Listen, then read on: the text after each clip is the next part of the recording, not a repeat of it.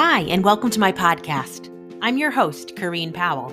I'm an intuitive guide and the owner of Change Radically. My intention, both here and in private sessions, is to come alongside you in a way that feels safe and empowering. So many of us are experiencing similar things and feeling common emotions, but we won't know that unless we talk about it. You aren't supposed to have to go it alone. I specialize in helping people pleasers change patterns and create a life they feel good about. Life should not be consumed by doing things you feel obligated to do. Do you want to feel a lot less frustrated? Then stop living in a way that benefits everyone else at your expense. Empowered to Thrive is a place of safety. Conversations focus on topics that impact our mental, emotional, and spiritual health. Parenting comes up too, because I'm a mom to 4 kids, and it's natural for me to talk about the impact that has on life. Bottom line, you're always welcome here, no matter what type of day you're having. Your friends and their friends are welcome too. Please share the podcast. Let's create a place of community and connection that is saturated by authenticity and transparency. I'll start. Now, on to today's episode.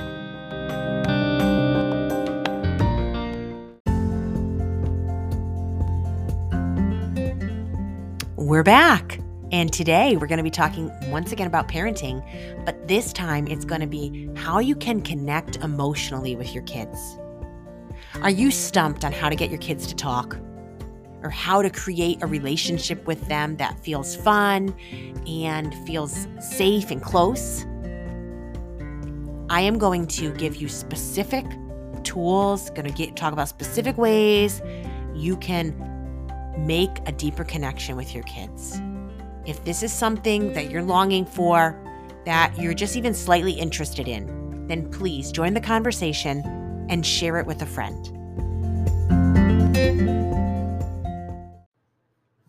Hi, friends. Happy Wednesday.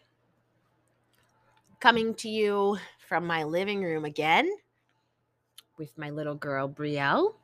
So if you hear her in the background, she's just enjoying talking away. And I guess it's appropriate I'm referencing her at the moment because today's episode is going to be on ways we can interact and support our kids, show up for our kids in a way that's going to be what they need. And this episode is inspired by one of the listeners who was asking some questions and wanted to hear about ways to parent our kids. And of course, you're asking me, so I'm just going to give you my perspective, my opinion on this. There's obviously lots of great ideas on how to parent kids, and I'm just telling you from my perspective. So, even when I think about my 2-month-old daughter, she just turned 2 months this week, and she has lots to say.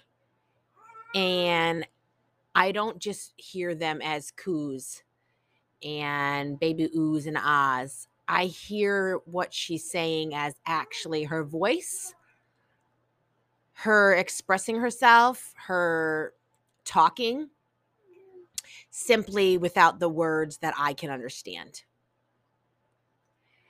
And when I'm listening to her, when I'm giving her my attention, I'm seeing her as a person, an individual, somebody who actually is communicating with me. I don't wait for her cries to know what she's needing. I'm observing her, recognizing different signals and signs, and recognizing and learning the ways that she communicates, learning what she needs, what her personality is, and how I can support her and help her. So I'm saying that because it starts early. When we see our kids as people that need to be heard, that need to be understood, that need to be recognized and given a place. They are just as valuable as us big grown-ups. And who's kidding who? We've grown up some, but that's all. Like, we're all little kids on some level. And so I think a lot of it comes to the way we see our children. How do you see your kids? Do you think of them as like intelligent and wise, having something to offer you? Not in the sense that you need to expect from them, but it's looking at them as a valuable, important person. They're not going to become that at some point. They already are that. They always have been that. So then showing up for our kids and being a safe place for them will come when we learn to listen and when we stop always having something to say, when we stop getting on their case and needing to correct them all the time. And I get it. I've got 4 kids. I know that there's a lot that could be corrected. And I have to also be aware because especially some days, if I haven't gotten enough sleep, if I'm a little more irritable, a little bit cranky, it's easier for me to get on my kid's case, to be nitpicky, to let everything bother me. When some things just aren't a big deal, we can make anything to be a big deal. But is it necessary? Do we need to? Just gauge it. I'm not saying that we should never address things, that kids should never be corrected. No, I think all of us as people benefit from that. Like, we benefit from letting other people speak into our experience, speak into our lives, opening ourselves up to other people's opinions at times, giving them space to give us feedback at times. But there's always a balance to that. So just be aware, hear yourself, witness yourself, listen, think about it. Like, put yourself in your kid's shoes. Would you want someone on your back like that? So yes, expect things of them, but don't expect too much. And even in that, hear me. Like, I'm not saying we should always let our kids do a half-ass job, but there are times when something is a bigger deal to us, it's more important to us, and there's a reason. It's about us. There's a reason that it feels so important. It feels like such a big deal to us. Look into that within yourself. Let's be aware that there's going to be times we're projecting things onto our children that is nothing to do with them. It's all about us, and it's something that we need to look at within ourselves. Also, think about your kids and consider which one of them is the most challenging for you. Which one of them annoys you the most, irritates you? To be plain, like, which one do you dislike? And maybe you're like, oh, I don't dislike my kids. Okay, fine. To some of us, we might see other people and think, I don't know if you really like your child. But if you feel like, no, I do, which one is the harder one for you to interact with? And then consider, why might that be? In my own experience with my kids, the one that's harder for me to interact with in certain areas, okay, not across the board, is one that's very much like me. And I recognize that there's areas within me that I am responding to her the way that I was responded to as a child. So what I started to learn and what I started to practice, I'm expecting her to. But it doesn't mean she should. She actually should get to experience something different. She should be able to practice something different. But I am projecting onto her based off of what was expected of me. So let me just give you a quick example. Sometimes she'll have an opinion, like she might not like something, or she might not like the way someone's interacting with her, an adult, say, or a kid. And she's expressing that to me. And she wants to express that to the other person.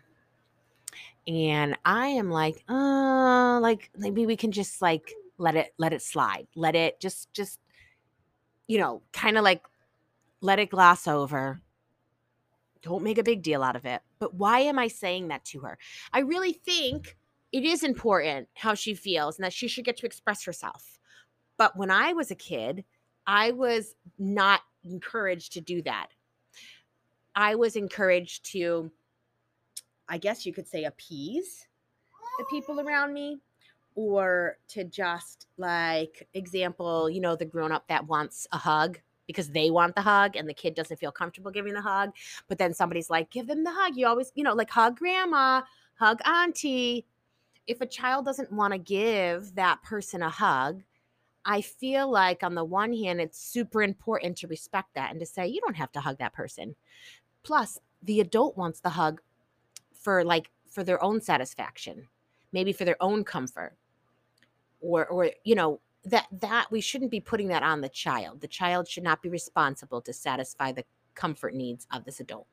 The adult can get a hug from one of their friends or their partner or someone else, right?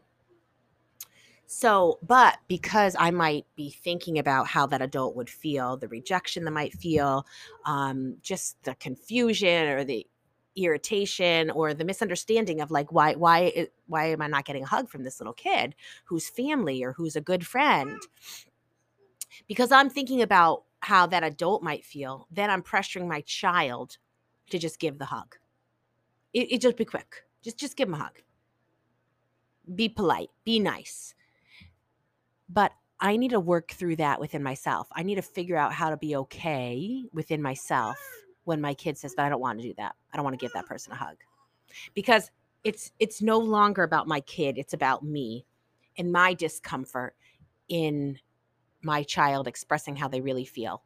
And then the discomfort I feel because, again, I'm thinking about the other adult and how they're feeling. So I'm trying to give you an example so you get a good picture, a good idea of what I'm saying, and then take that and apply that to the specific situations in your life with your children.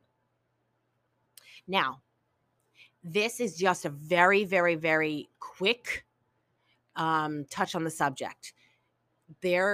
We all know we could sit down. It would actually be cool if we all sat down and talked about it, because so much more would come out of a real live conversation about parenting our kids.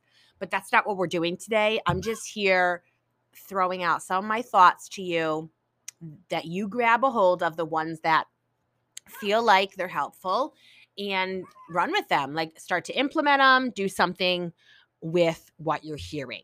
And next step, send me more thoughts, more questions, your feedback, because we can have more conversation about this, but I need to know what you're thinking, what you're wondering about, in order to really direct that conversation in a way that's going to be super helpful to you.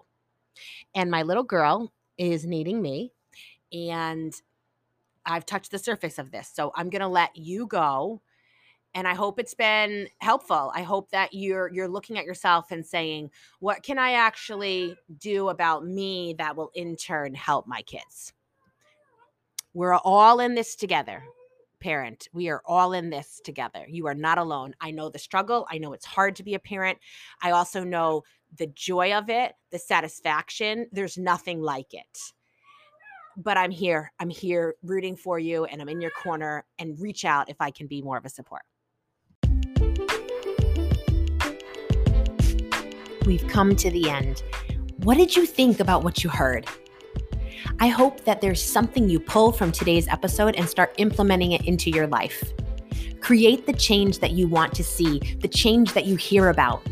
You have the opportunity to transform your life, and I'm ready to link arms with you and to help and guide you to the life that you want to live. If you resonated with what you heard today and it touched you, would you share it with your friends? Would you also go ahead and rate my podcast and write a written review? It would mean so much to me. I hope that we'll connect, whether it's for a session or just to connect because I enjoy meeting new people. You can find me on Instagram, Kareen_Change Radically, or on Facebook, Change Radically. You can also always email me, Kareen@changeradically.com. If you have thoughts, questions, or anything that you just want to talk about, send me an email. I hope that you have a wonderful week. But no matter what your week is like, in the moments that are quiet, maybe it's when you pillow your head at night, or when you're driving in the car or taking a walk, or maybe it's going to be in the midst of the chaos with your children or the craziness of work. I hope that you'll remember how significant you are, that there is meaning and value to your life, and that I, for one, am so glad that you're alive. Catch you again next week.